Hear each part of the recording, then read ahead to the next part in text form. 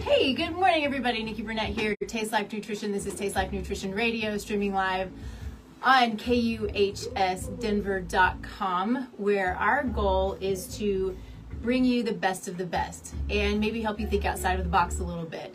That is my goal. I think a lot of times looking outside of the conventional can be really beneficial. And so we want to bring to you health on all levels. Physical, mental, emotional, spiritual, relational, financial, all of the things. And so it's really fun when I can bring to you people who are here, as always, though, doing things that are stepping outside of the box, who are helping others, and who have a really cool history. I mean, so often, though, we are doing what we do because of our history, and so we like to hear the stories. I like to hear the stories of where people come from and how they get to where they are. So today we have Paul Shirley, who is sitting way lower than I am because he's like 2 feet above me. So we did a lot of arranging. Yeah, we did a lot of arranging for sure. But Paul is a former pro basketball player. Chicago Bulls, Phoenix Suns. Both correct. And one more. No, several. It was like 19. 17 different professional teams. Wow. Yeah. Although only 3 NBA teams, really. Okay. So you got 2 of them. And then the Atlanta Hawks. There you go. There you go. Plus lots of, I played in Spain, Greece, and Russia. Ooh, I don't think I knew that. Amazing. Oh, really? Yeah. Cool. And for minor league teams, went to various training camps and got cut. Summer league teams, it was wherever they would take me. I would go. I was a basketball mercenary. So it's amazing how you can just that's a lot in just a few years. Yeah. So basically, I spent from the year 2000 to 2010, more or less, as a professional basketball player, traveling wherever.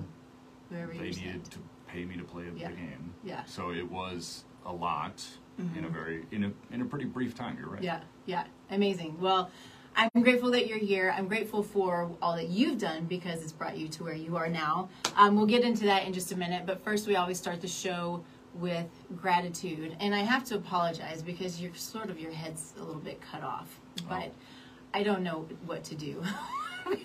Right now. I can scoot anyway. Back. How's that? That does make my head look gigantic. Whatever you're comfortable with. Okay. Yeah. It's what happens when you're, pushing 7 feet. How tall are you? I'm 6'9". Okay, you are pushing 7 feet. I suppose I am pushing 7 feet. Yes. Amazing. True. Yeah. For those who don't understand Nikki's lot in life, it's a real control center in here, so. Be grateful to her for being able to put this together. It feels like we're in a spaceship. We kind of are. Yeah, there's a lot around us. And I'm grateful to Henry. This is his studio, his station, all the things he does. He runs the show and helps with all the techie stuff. So yeah, it's a good time though. It's amazing the amount of people we get to reach and get out really good information. And that's always my goal, is to bring the very best that I can, so people can live that big life that they're intended to live, right? Kind of like what you're doing. There are people out there who are trying to build their businesses. They're having a tough time, and you are there to build them up. And so, first, before we get into that, sorry, I keep getting sidetracked. Bad habit. Squirrel, always. What are you grateful for? I had a near nervous breakdown last night, so... Not because of the show. No. Yeah, I was so nervous to be talking to you today.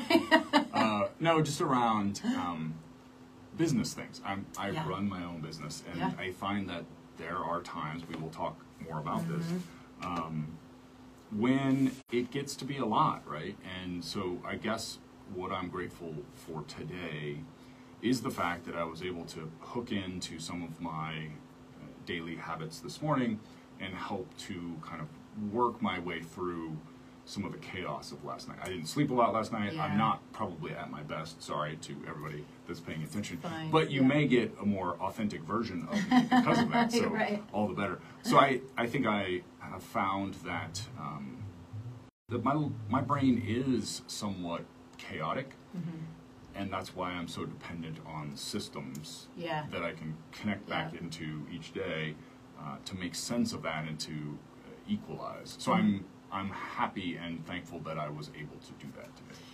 Yeah, oh man, I feel you. There's been a lot of that in my world as well. You know, the chaos and the frustration, the questions, and you know, I don't know, you know, what's going on with you, but I just know that I feel what you're saying. And I would say that, you know, my gratitude is similar to that, where you know, I'm finding people who are outside of my wheelhouse who know how to help me find ways of finding balance, finding being centered, giving me tools, new tools that I've heard of but I don't really truly understand, to bring myself to a place of calm. Because it is really hard when it feels like everything around you is chaotic, and for me it's a little bit of losing control, and going, okay, I'm not really in control. You know, for me, I need to drop the control, because as a Christian, I'm like, it's not on me, it's on him. Right? And so it's one of those things that I have to sit back and take a step back and go, okay, just chill the F out, because, you know, you're growing. This is a growth spurt. Right. And it's freaking hard. I was on my way in. There's one thing, just this tapping your thymus and saying all of the good things, right? And I was like, okay, I'm really grateful for growth, and really grateful for growth when it's past. You know what I mean? Yeah, when the rings in the tree, the growth rings, have been laying it down, it's a lot easier to look back with some gratitude then. When you're in the midst of laying down those rings, you're like, holy it's not smokes. very fun. How do you feel about, one of the things I struggle with is I'm doing a lot of coaching of people, right? Talking them through making changes in their lives. Yep. And I think what we see in the world is a sense that some of the gurus that we see on social media have things figured out and are looking back at, like, here's all the things I did right, or here's the mistakes I made, but now I've arrived and now I can coach you. And one of the fights I often have is that I'm in the middle of it too. I think sometimes that can be helpful to people, but other times, just naturally, people might say, well, you don't even have your own life put together. Why should I allow you to coach me? Do you see that as a paradox or as a challenge? It's a really great question. I see it as, I think that even those who we see who are up here who seem to have it figured out, they still don't have some things figured out, right? It's sort of, I think it's still part of the process. You know, I've had my own health struggles, and will still continue to guide people through their health struggles, because there are things that I've been through, but then there are also things in my own research and my own understanding. But I think we see those people as the people who have it all figured out, and I don't think they do. They never do. I mean, that's the thing I learned from professional sports, right, was that nobody really knew what they were doing. There's the quote by William Goldman, the writer of The Princess Bride, where he's talking about how no one in Hollywood can predict whether a movie will be a success or not. And the quote is very simple. He just says, no one knows anything. Right? And he was talking about this world of movies in Hollywood. That's what I found to be true in the world, right? Like, no one knows what the hell's going on at any time. So, and I think some of my success as a writer about my sports days came from admitting none of us know what's going on here, right? Like, I remember so vividly writing this blog while playing for the Phoenix Suns about the reality of being on a road trip and not being able to remember which room I was in one night because we had just been in a different city the night before, right? Which is not the glamour and glitz that you want necessarily out of your athletes, but I think it touched a nerve with people because they then saw that, oh, these people are going through the same things I'm going through, or that's how I would probably behave if I were in their shoes. Yeah. Yeah, it is interesting how there's such a pedestal, for whatever industry, there's always that pedestal, and you're always looking up and you're always thinking, okay, they have it figured out, or it's glamorous, or it's, it's the easy road now, right? Mm-hmm. Because they're making however much money. You're a pro, you're making all this money.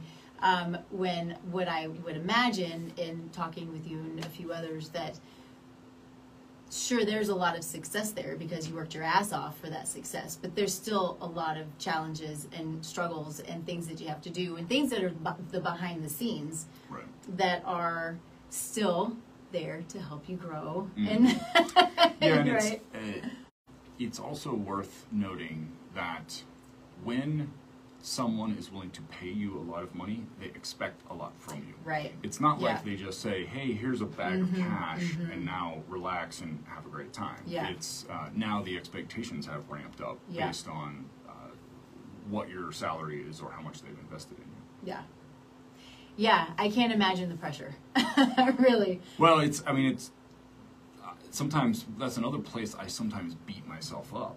Okay. I used to play basketball in front of, 15,000 people in an arena, and sometimes millions of people on TV. This is Yeah. probably more true in my college days, because as a pro, because I was moving around all the time, it was a little bit harder to put as much pressure on myself because I wasn't in the same place for 5 years like I was in college. Yeah. But the same illustration applies. Being able to calm myself down in order to, say, shoot a free throw in front of screaming fans, man. right, was a real, of course, a challenge, and something I worked at to be able to get to that point. And so now whenever I'm anxious about an email I have to send or whatever, I sometimes will think, like, this is insane. You used to be able to do this thing that very few people in the world could do, and now this is bothering you? So I suppose the answer is that it never ends, right? And that there is also, there's context here, right? So when you get used to doing something over and over, it doesn't become so intimidating, right? Like playing basketball in front of thousands of people was not really that big of a deal because I had worked my way up to it. I was doing it all the time. Now, if I need to ask somebody for investment or pitch something to somebody, and I'm like, I don't really know how, this is terrifying. Am I wording it right? It's Am not I as convincing? physically terrifying, but it's still in my brain that I'm not totally sure what I'm doing.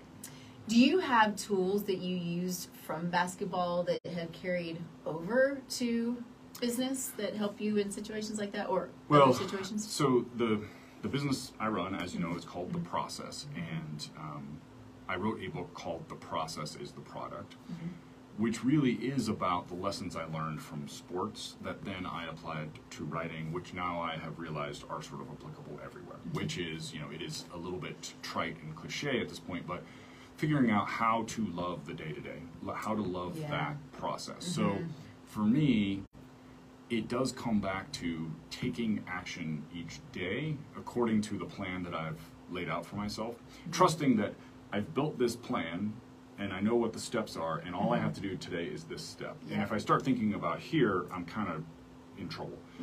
Now, does that keep me from ever thinking about here? No, of course not.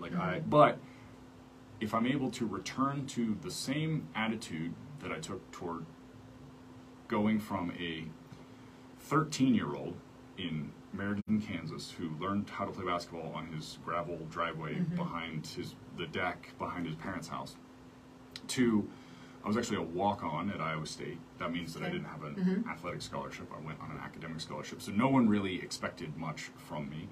To then, we were really great college basketball team, won the Big 12, which some people may or may not know what that is. That's a league here in the U.S. Can I interrupt you real quick, because I'm really curious about, when you went on as the academic, what did you expect of you? I thought I would be a professional basketball player someday. Yeah. I felt like there's something about this that I understand better than the people around me. Now, with that said, I was also hyper aware that there were potential injuries to deal with. I couldn't control exactly what the results would be. Sure. So that, I think, connects to where we're headed with this. I was a good college basketball player, not a great one. And then I wormed my way into the pros, eventually becoming, there's really no argument, among the best 300 basketball players in the world, a few different times, right? Like I wasn't in the best 100, but I was in the best 300, and I would kind of weave in and out of the NBA and stay overseas. And what that points to is that the system I built, the staircase that we're talking about, started when I was 13 years old, and only really finished when I was 27, 28, 29, 30, 31, right? That's a really long time. It just takes such a long time to figure that out. And I tell myself that often when it comes to writing books, when it comes to running a business, that it's going to take a long time. Does that betray me occasionally and I can't sleep at night? Of course. So I think it's, you know, it's sort of similar to, I don't know, an alcoholic who struggles with, well, I had a relapse or something like that, right? Like you build these systems, but our brains do occasionally get in our way, right? So like you have to, I think, admit that that this stuff isn't just as simple as I'm going to turn myself into a robot and do the same thing every day. Yeah. So talk a little bit about the process, and so what that looks like in on the day-to-day, what you're doing to help people. What gave you? I know you said what gave you the idea, but how did you turn the idea into a business? When I moved to Los Angeles after my basketball career, I thought I would just be a writer. I would just write a book every couple of years, and that's how I would make a living. Sent what was my second book off to my agent. My first book had I had written while I played still, right? So this was now post-career. Sent it to my agent. He's like, nobody wants this. Thought I would self-publish it. That wasn't even going to work. So I had a real come to Jesus meeting with myself about like, oh, I actually don't know what I'm doing. And I also, part of this is I don't even know that many writers. So I started a little thing in LA called Writer's Block that was mostly just a meetup for writers to get together, sit and write. Afterward, we would talk briefly about what everybody had accomplished, and at the beginning we handed out oatmeal cream pies as kind of a reward, which I quickly learned people don't like as much as I like. Amazing. So we very soon switched to chocolate. But point is, there was something to it. Like even on the first night, there were 17 people there. And there was this sense of like, oh wow, when I'm around other people, this job of writing isn't as hard, right? The peer pressure helped with that. So we moved like going to the gym. It's exactly like going to the gym. Yeah, that's how I feel. We moved from temporary spaces to our own permanent home. Started selling memberships, had T-shirts and tote bags and like the whole shebang. And along the way, I and a friend realized it's not just writers who needed this. It was sort of all, we didn't know how to define it quite at the time. It was all hybrid workers, etc. This is sort of pre-COVID. So started a separate company called The Process. Then COVID hits. Lockdowns just destroy Writer's Block because, you know, we were an in-person business and it was in LA, which was a tough place to run a business at that time. So I moved to Denver to more fully flesh out The Process. We have a physical space here that works kind of similarly to what we did with Writer's Block, although not just for writers. It's structured sessions, so a co-working space where people can come and know that they're going to lock in for an hour or 2 hours. There's an element of goal setting, there's an element of community and accountability afterward where we would say, Nikki, did you do what you said you were going to do? So a little bit like CrossFit meets knowledge work. I bring up the term knowledge work because what we have found is that our target audience is knowledge workers, which I find interesting because this has been a sector of the economy that has grown a ton in the last 40 years, but people don't really know what it is. So I'm going to briefly elucidate. Historically, there's 3 types of work. There's physical labor, so you're like moving bricks around. There's service, which is like you're a barista, or maybe even if you're a doctor, or in some cases you're doing customer service, right? The third type is knowledge work, which is anything that's non-routine, it's creative, and it moves information around. So a lot of what you do is knowledge work, and a lot of what people do now, all of us who are on computers moving information around, is knowledge work, but most of us and most of society was trained around how to do physical labor. Because for the bulk of our history, that's what a job was. You went out and plowed a field, or you built a road or whatever. So I feel like we're actually kind of on the forefront of figuring out how to reteach people how to do knowledge work, which is, it requires periods of deep work. It's not the same as standing at an assembly line and just like doing the same thing all the time. Right. It's having to conceive of, what do I need to do this week, this month, but now what do I need to do today, and how can I really and truly focus for 20 minutes or 30 minutes or 40 minutes, not 5 hours. That's impossible, right? Yeah. Like, we got to disabuse people of the notion that you can focus for 5 hours. You could stand at an assembly line for 5 hours because it's like sort of low level, shallow work. Yeah. But what we're finding is that people don't have the tools to do that because we weren't necessarily taught that in school. And now we're also adding in this layer of, people are so distracted now by the amount of information coming at them at all times, right? We're sort of gluttons for information in the same way that we're gluttons for food. We love it, and we can't stop ourselves. So that means there's two things happening at once. We need to be better at focusing at the same time that the world is making it harder to focus. Yeah. So you have to have a tools. lot of what we do is working with businesses and individuals in 6-week modules around how to get people to build systems again so that they can do these periods of deep work, which sounds, honestly, sometimes when I talk about it, people are like, well, like, what is that exactly? But I think what people find is that once they start digging in, and I'm working with someone one-on-one right now, and she admitted to me the other day that, like, she's like, when I made myself sit for 20 minutes without being able to reach for my phone, I actually got the jitters. It's like going through withdrawal for people because we're so used to so much information. And in the same way that an addict has a hard time seeing healthy, I think people struggle to see what focused work or flow states can do for them. And once they do them, they're like, oh my God, I needed to do this 5 years ago. So I don't know if you already said this, I don't remember that you did, but one of the things that you do is you have people put their phones in a little bag and put them into the phone hotel. The phone hotel, I love that. And so they're little orange bags with, it says the process on it. It's really awesome. But what I have, I'm very easily distracted, and I know this about myself. And one of the things that I do, this just kind of goes along with what you're saying. One of the things that I do is I have 100 tabs open, and then because it's my brain going this research, and so I have to go back to it, but some of it's not, and some of it is, and some of it's just I need to remember it, right? But then I'll also have 20 windows open.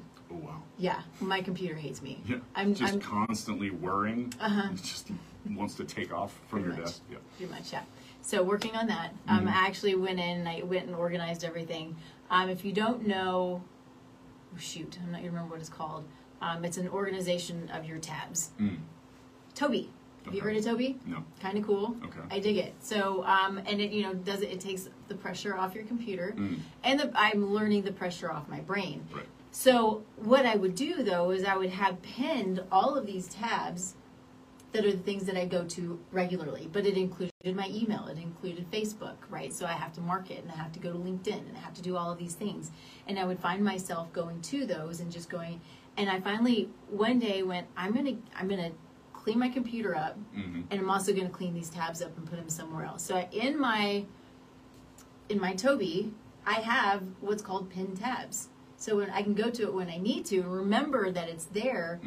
But I noticed when I did this, it wasn't intentional, that I stayed away from my email. And I stayed away from the Facebook and the LinkedIn until I needed to go to it for whatever reason. So I can only imagine that if you're going somewhere where it's quiet, because I've obviously been to his location. It's great. It's calm. Nice music, right? There's good, nice music. Yeah, like, there's always good music, right. yeah.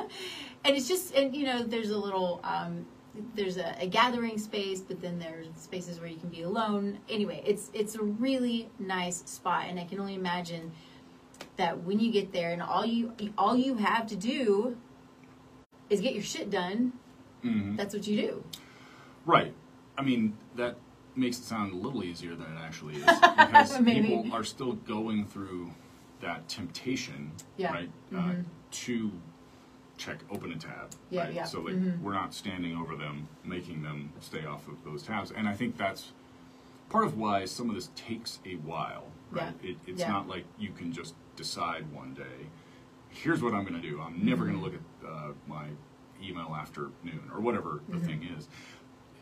We talk a lot about how habits are formed, right?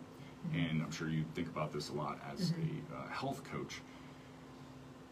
We like to think, especially because we're adults, that we should be able to just say, I'm going to stop doing this thing, right? But the reason that we do those things is because they're habits or routines, right? They're built in, they're hardwired through like neuroplasticity and all of the stuff that we don't want to get into because I'm not actually a neuroscientist. We're hardwired to do those same things over and over, right? Like the simple example is when you brush your teeth, you don't think about brushing your teeth, you just get the toothpaste to go, right? You don't have to consciously do that. Yeah. And it's very similar with, I'm just going to go check my email right now because it's reflexive, right? Like I've done a thing and now I should reward myself by checking my email. But our brains don't make a lot of sense out of the fact that that might lead to infinite hallways, right? It's like going into a room where we're not sure how many hallways there might be that branch off from that room. Yeah. And that's also the fight, right? The companies that build these software programs and apps are using our worst nature against us, right? They know that those things like intermittent reinforcement really work on the human brain, so I don't know how many emails are going to be in there when I go to check. Maybe there's going to be a really fun email, maybe it's going to be something terrifying, I'm not sure. Yeah. You know, again, wiser people than I have talked about this stuff. So it is retraining instead of that behavior, right, of going to check that tab, what behavior are you putting in place of it, right? So it could be as large as I'm going to pick up a book, right? Yeah. And try reading that. These habit gurus talk a lot about how it's not so much that you want to stop a behavior, it's that you want to put a different behavior in when you are cued or triggered to do something, right? So you're triggered by, I need some relief from this PowerPoint, or I need to look away from this presentation I'm working on. And your instinct, because you've done it for so long, is I'll go check Twitter, right? But now you're on Twitter and that switch costs you something in cognitive effort.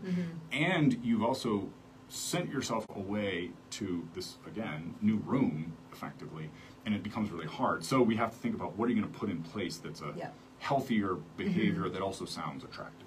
Yeah, it's that when something's empty, what's going to fill it? You've got, and you have to fill it with something, or it would be filled probably with something negative, right? Right. Yeah. Right. Yeah. I mean, the other age-old one is a lot of times people smoke not even for the nicotine after many years of doing it. It's the break, it's the taking of the breath. Having something in your hand. Right. So if you can say, instead of that, what if you walked outside and drank a favorite drink in place of the cigarette, right? Like, just as an example, that's a very antiquated one because I don't think there's a lot of smokers around. Yeah, but if you want to take a spindrift with you outside, right, and drink that, and then that might serve in place of the cigarette. And what's interesting, and I think what people often forget, is that this stuff's only hard at the beginning. Eventually it becomes self-reinforcing in that it feels good inherently. The fight is just at the start. It's just getting through it. Is figuring out how to rewire some of that. Yeah. I was doing a show with one of my other guests, Dr. Diane Mueller. I think that she's the one who said it, but it was, you know, as a nutritionist, as any of us who are helping people, you know, essentially change habits, right? So any kind of coach, you as well. There is, the way she described it, she's like, you always have to cross the river. And the river can be really hard to cross. Right. But imagine what happens when you cross it and you're on the other side, you're like, all right, good stuff. Yeah, and that is one of the struggles with our business, and I'm sure yours, is people have to be ready to do this, right? They have to have decided, have to be ready. Like, I'm at enough of a bottom. I'm so scattered in my world, and I'm not getting enough done, and I recognize this isn't making me happy. Therefore, I need some sort of help. And that can be, I think, from a marketing standpoint, challenging, right? Because it's not as easy as saying, like, this Dr. Pepper is going to make you feel great, right? Yeah. Dr. Pepper. I used to have a real problem with Dr. Pepper. Oh, okay. That's why it's on your mind. Right. I certainly don't anymore. My husband will grab it every now and then, and it's once a month or whatever he does, mostly on trips going to Kansas. But he'll grab one, and I'll take a drink. I'm like, this is just so sweet. It's so bad. Yeah, when you get off that stuff, Ooh. It's wild. It right? is. I made myself the other day. This is such a nerdy thing. I was like, you know what? It's kind of a hot day outside. I need to go down to the lounge in my apartment building to do a little work. I should make lemonade. What I made, my taste buds are now so ready for not sweet things that lemonade was really just a squeezed lemon, a bunch of water, and a tiny bit of honey. And it was beautiful. It's like so good. I put some salt in there also just for fun. And to me, that tastes as sweet as lemonade tasted when I was a kid, because I've gotten so far away from it. It's amazing, how it can change when we lose that sensitivity, which is a good thing. We want to lose that sensitivity to sweet. Sweet's not bad. It helps us it helps the body to recognize food, right? Taste is a good thing, but we've gotten to this point in our world where things aren't sweet enough, and so then we go and sweeten them with fake sweet, right? Which is even sweeter, and the brain's like, I don't know what to do with this, and the liver's like, I don't know what to do with this, and so it just creates this nasty problem with all these fake foods and the intensity of the sweetness. I remember as a kid, my mom would bring home strawberries, take them, and I would open up the white sugar canister, stick it in the white sugar canister, and eat it. I'm like, because it's just not sweet enough. Right. It's amazing. I could never even, I eat a strawberry now. I'm like, this is the most delicious, sweetest thing I can imagine. Well, and what's, I think, pertinent about what you're talking about to my world is information works in the same way. Right now, we are all being bombarded with a saccharine version of information. So quick hits that make us feel good very briefly, right? They're not the same as sitting with a book, or even sitting outside with your own thoughts, or meditating, or whatever the thing is. And I'm just as guilty of this as anyone, that I'm searching for that next quick hit of serotonin or whatever the exact hormone is that's involved. And it is so much like sugar, because once you get away from it, and then you start eating healthy in an information way, and you start reading books again, you have the attention span to do those things, you realize, like, oh, this makes me really happy. I feel really good about this. In the same way that now, if I cook myself a steak that has basically no seasoning on it, I'll be like, wow, this is really good. As compared to maybe eating a McDonald's hamburger or something, right? So it's interesting kind of getting onto the nutrition piece, because I know that you have a history, being in sports, and we had talked about this just a little bit, but and I've talked to others about this, but professional sports, even college sports, high school, kids don't care about what they eat, but the lack of attention to nutrition through professional sports, which is so bizarre to me, really, when the better you eat, the better your performance, the better your brain, the better your muscle growth, the better everything is. And it's like a thought. It's just not even a thought for some, not for all. I know some of them are starting to move in that direction, but what was your experience, and what was it that made you change? Because I know you changed, but it was after professional sports that you made the change. It was frustrating. Go to sleep. Oh yeah, you know my battle. It was frustrating during my career. That, for example, maybe we'd have a really brutal road trip where, even in college, I noticed this. We would fly to, let's say, the University of Colorado, because at the time Iowa State and Colorado were in the same league. Maybe we arrive at night and they're just like, okay, go to bed, and you are thinking to yourself, I am a 6'9", 230-pound, high-level athlete who's also kind of still growing, right? I'm 19 or 20 years old. For sure. Has no one thought about the fact that we're all starving, right? Like, this can't possibly be advantageous for tomorrow's game. It might not matter that much, but it's definitely not good for us. And I think as I look back, there is a bit of regret in my head because my brain was saying that this didn't make sense, but I didn't really do anything about it because I was also just sort of going along with the crowd. Like, oh, well, nobody's thinking about this. They must know better than I do, so let's not concern ourselves with it. When I think back to that time in my life, the goal was almost always number of calories effectively, right? Like just that's what get a lot of enough, people still believe. right? Just get let's enough just talk about calories. energy in. Yeah. And I think back to how much, like I don't know how far that rabbit hole you want to go down, but how much sugar, how many like simple carbs I was eating, The and energy how, bars, yeah, the and how Gatorades, inflamed I was all the Yeah. time. Oh, yeah. Because so I had in college 3 different stress fractures, for example, right? As a pro, then got hurt a bunch, but had 2 knee surgeries. Both knees scoped, broke my ankle, had 3 surgeries on that, right?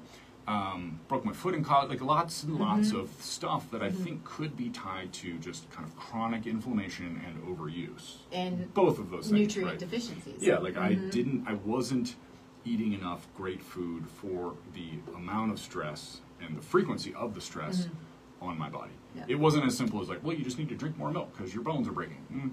It's a little more complicated than that, I think. Yeah, and that's not true. But it was, yeah. And it was also the case that, like you said, no one was paying attention to those things. So it wasn't even really an option. It wasn't like I went out of my way to eat poorly or suboptimally. It just, we didn't think about it, right? Which is insane looking back, right?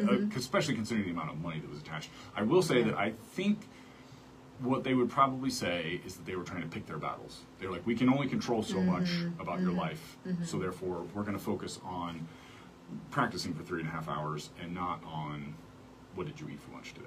Yeah. Yeah. So it's that, I don't know, it's just, it frustrates me because, well, okay, so sorry, I did brain fart for a second. What I know about this is a very small amount, right? So you and Lowry, my husband, are both from Kansas, and so he went to KU. KU has, or had, I'm assuming they still have her, but a nutrition coach, like this high-level nutrition coach. And obviously KU's pretty good at what they do, right? I mean, they brought us Christian Brown, right?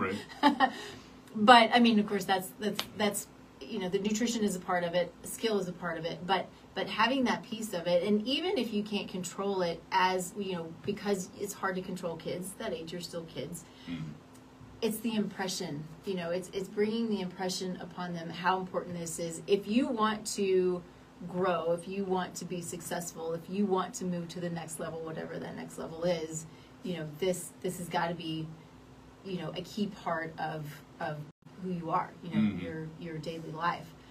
And to kind of bring it, I think, full circle, if I hope I'm not cutting you short, but what I love also then about what you're doing now with the process is that's exactly what you're doing, is you're trying to bring, at least introduce people to the other things out there that are going to help them to live that full, holistic, successful business life. Right? So if we talk about this stereotypical knowledge worker, right?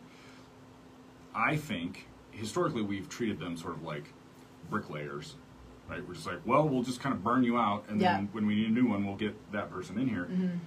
That's not good for the business or the team that they're on or the department they're in, and it's definitely not good for the person, right?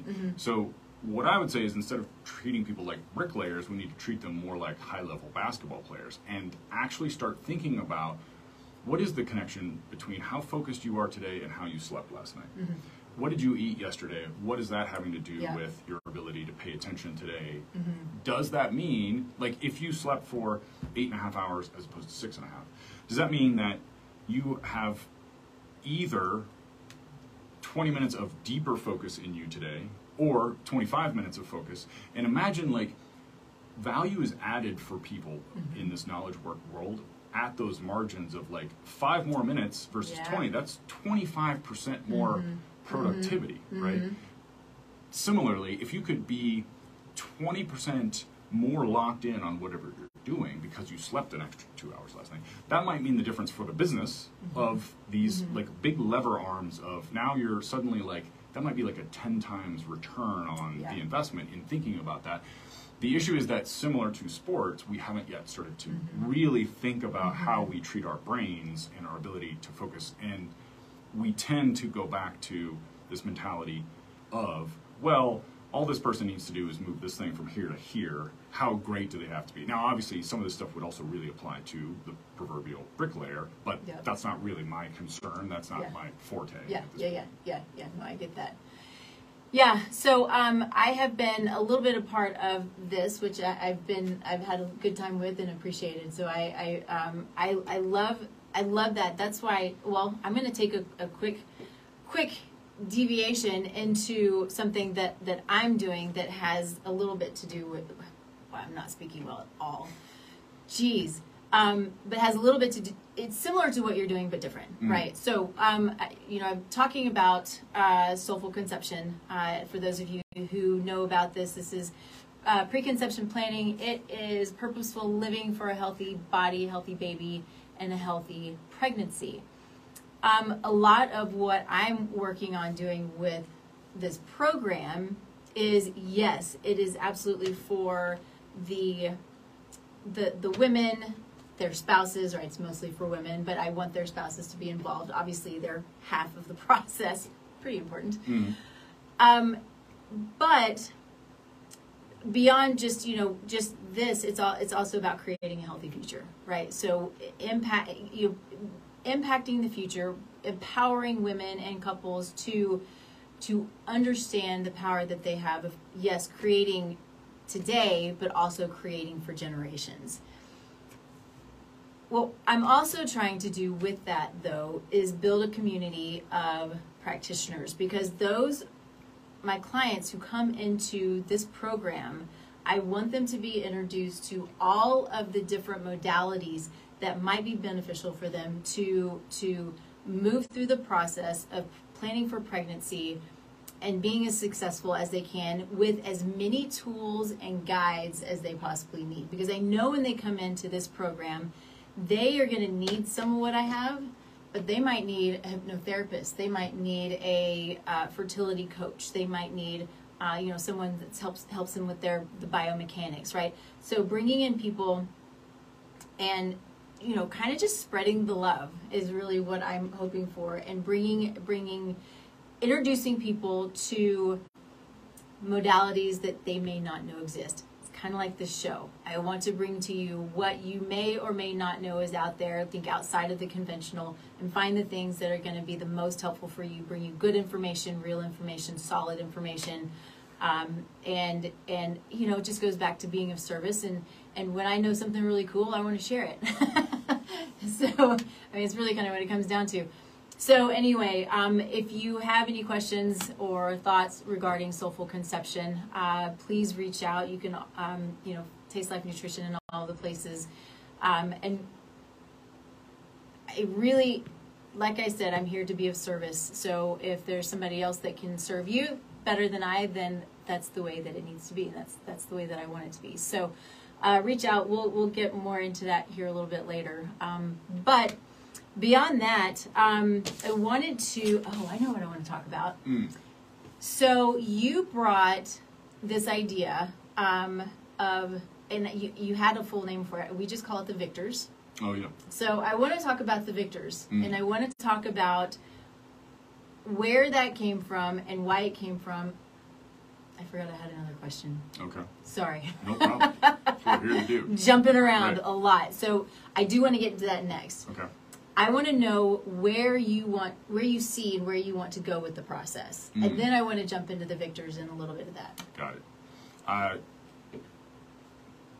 think like you, my goal is to help people. Yeah. There's a great book called The Second Mountain by David Brooks, where he talks about generally everyone's first mountain is sort of ego-based around like, I want to be the best basketball player, right? I want to be famous. And you realize when you get to the top of that mountain that it doesn't make you any happier. Right. And so inevitably people have a big sort of come down and then realize that their second mountain is how can they give? How can they be of service to others? So my hope is to, and this is on my mind because we talk a lot about values at the process, because you can't really make changes unless you've decided why you want to make that change, and that usually can be tapped into by talking about people's values, like what do they care about most. So I love personal connection, right? It's like really making a connection with someone. Yep. And I love new experiences and sort of personal growth, which all ties together with this. So as I look at where I would like to take it, it is continuing to do what we do here in Denver, continuing to work with businesses, but also like new types of businesses all the time. We've worked with, for example, a company that does telehealth. So I got to work with a bunch of coders and software developers who talk about people who really need to focus, right? Perfect audience in a lot of ways, but I wouldn't necessarily have thought about that. The more I meet these new types of clients, the better I get at talking and teaching these concepts. So that's a win. But then selfishly, I do love going out and talking about these things, meeting people, seeing the light go on, demystifying accomplishment, goal achievement, those kinds of things has been near and dear to me for so long, because as we talked about at the beginning of the show, you start to realize like no one knows anything. So we might as well be open and honest instead of trying to intimidate people with, here's all the stuff you have to do, thinking more in terms of how to simplify it and say it's not that bad. I'm going to be here for you. It's not going to be easy necessarily, but we can come up with simple tools for this. So that's a long answer, but I see it as me being of service in a way that also matches up with my values, because there's a selfishism to that, right? Like it just so happens that I like these things. I like going out and giving talks and working with people and seeing their eyes light up when these things function. So I think I'm pretty paired with the right kind of pursuit because those things turn me on. Well, I think, you know, you can call it selfishism, but it's how you're made, right? Right. I mean, that's how, well, I talk a little bit about how there's kind of two whys in our lives, in the same way that on the basketball court, I had an individual goal. I needed to get better at basketball to stay on the court, to move on to the next team, whatever it is. But I had to subsume that to some degree to make the team win. And these are always in tension, right? So similarly, we all have our personal goals. We hope that we can line those up in service of a team or organization. And that's when we're really connected and whole.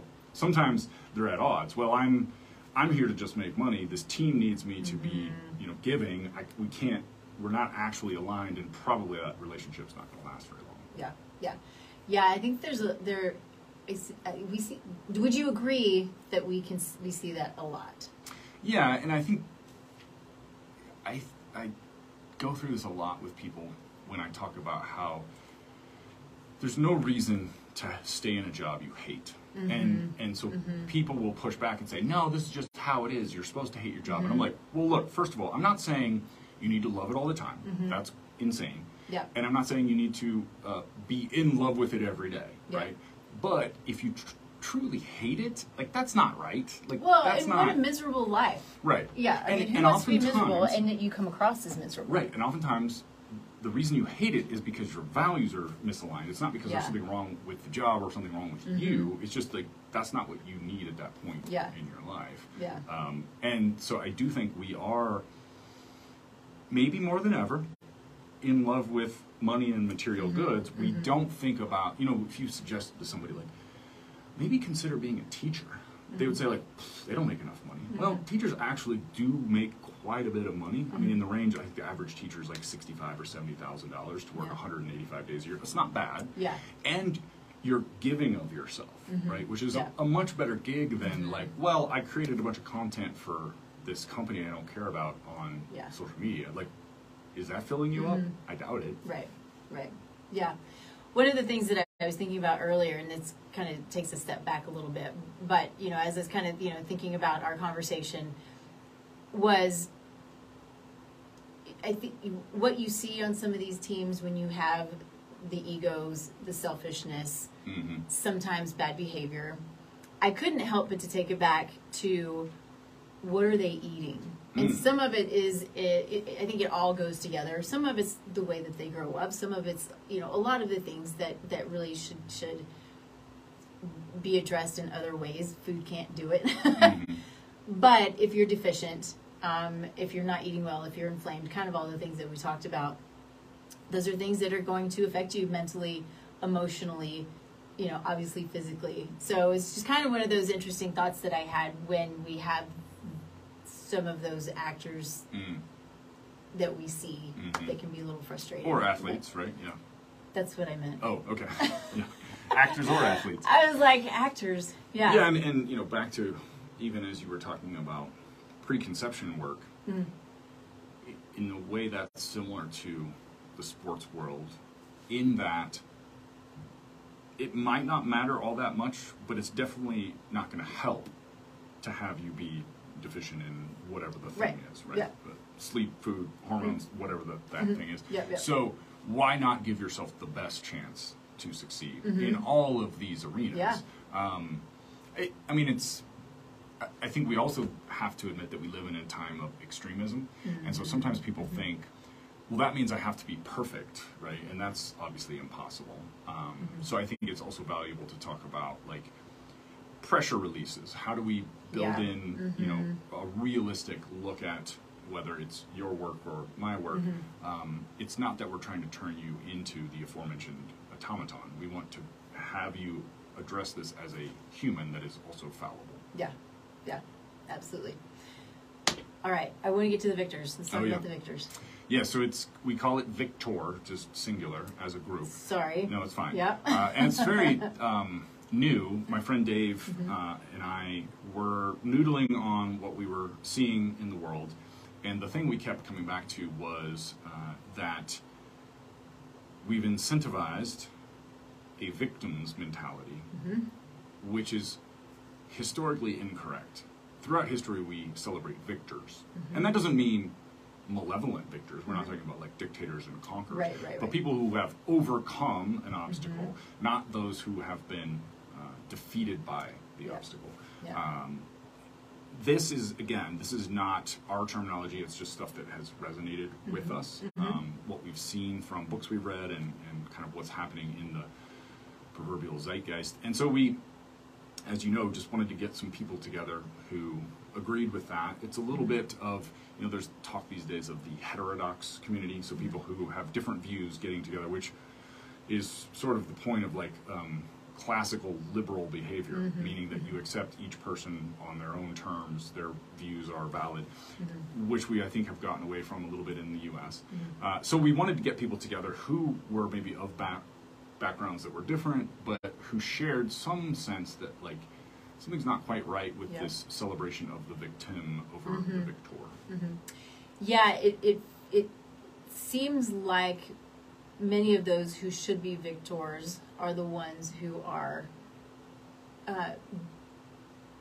as just being crushed, right? Yeah. Right. Yeah. I mean, yeah. That's what's so odd about our times, right? We've inverted the scale. Yeah. Right. Normally, we are compassionate toward a victim, but we don't necessarily celebrate their victimhood. Yeah. Now it seems like we do celebrate them in addition to being compassionate toward them, and then that means that those who do overcome and are champions are somehow shouted down just because they're good at stuff. Yeah. Which is, again, it's not sustainable. It's historically incorrect, right? Like if we look through history, that's not how humans have behaved when they're in a healthy state of mind. And I think it will swing back eventually.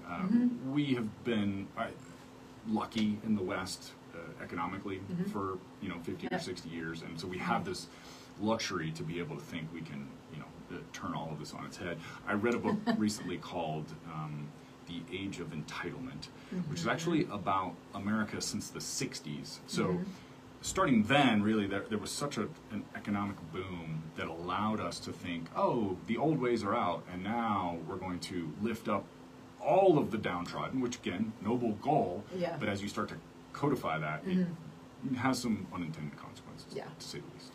To say the least. Yeah, exactly. Let's talk about how people can find you. Website is createyourprocess.com. And if you're interested in following me on social media, it's at Paul Then Shirley on Twitter and Instagram. Awesome. Yeah. Perfect. So yeah, check it out. Check him out. Are you doing anything virtually, or is it all? I thought you were. No, yeah, we do. So we we do in-person stuff here in Denver. That's kind of like the core of what we do. When we work with businesses, that's all remote. So we've worked with businesses that are in Seattle and Iowa and Buenos Aires. So it's usually, almost always, a group call where I'm leading people through, over the course of 6 weeks, a curriculum around like how to build these systems and processes. Awesome. Perfect. Yeah. So yeah, check him out. Really, really good stuff. You know, I love what you're doing, which of course is why I wanted to have you on. I think I should mention too, I wrote a book called The Process is the Product, which I'm not trying to shill for because it exists as a free podcast, so you can listen to each episode. Each chapter is an episode. Okay. Each episode is a chapter. Yep. So if people are interested in learning more in a truly low impact way, like without any real commitment, that's a good way to get a sense of who I am and what we're doing. Cool. Awesome. Yeah. So yeah, check it out. Good stuff. And you know, again, to be repetitive because I love it, people who are out there to help build others up are the people we need to surround ourselves by. We're here to lift each other up. So, of course, you can find me, Taste Life Nutrition, the website, all the social media. You can, on the website, fill out a free assessment that comes straight to me. I'll reach out to you personally. We'll chat a little bit about it. And of course, if you are looking to start or grow your family, if you know someone, one of the funniest things is when I talk about soulful conception, is people are like, oh, I'm way outside of that. Like, but you know people. Right. You know, we have this, it's all about me, which is okay. I mean, that's what we do. But we all know people who are looking to start and grow their families. And the goal of this really is to give the best start, reduce negative outcomes. The data shows that we do a few small changes prior to getting pregnant, we can reduce negative outcomes by 80%. I mean, it's pretty amazing stuff. And so that's what I want to see. I want to, if you know anyone, send them to me. Happy just to have a conversation. We have gotten it going and we're having some fun with it and again, I've got some of the most amazing guest experts who are joining me to help to guide clients through their process of getting ready, whatever that looks like. You know, we've got people with a lot of stuff going on that are getting really good help and really good guidance. So that's the goal of it. And that's it. You'll find us here every Thursday, 10 a.m. Mountain Time on KUHDenver.com. And then, of course, we are the Taste Life Nutrition Podcast after that, so you can find us afterwards if you're not able to join us live. And we will see you next week. Y'all have a good day. Bye. Thank you. Sorry. Thank you for being here. I'm really grateful that you were here. It's good stuff. All right. Bye, everybody. Yeah. That ever-present moment of truth.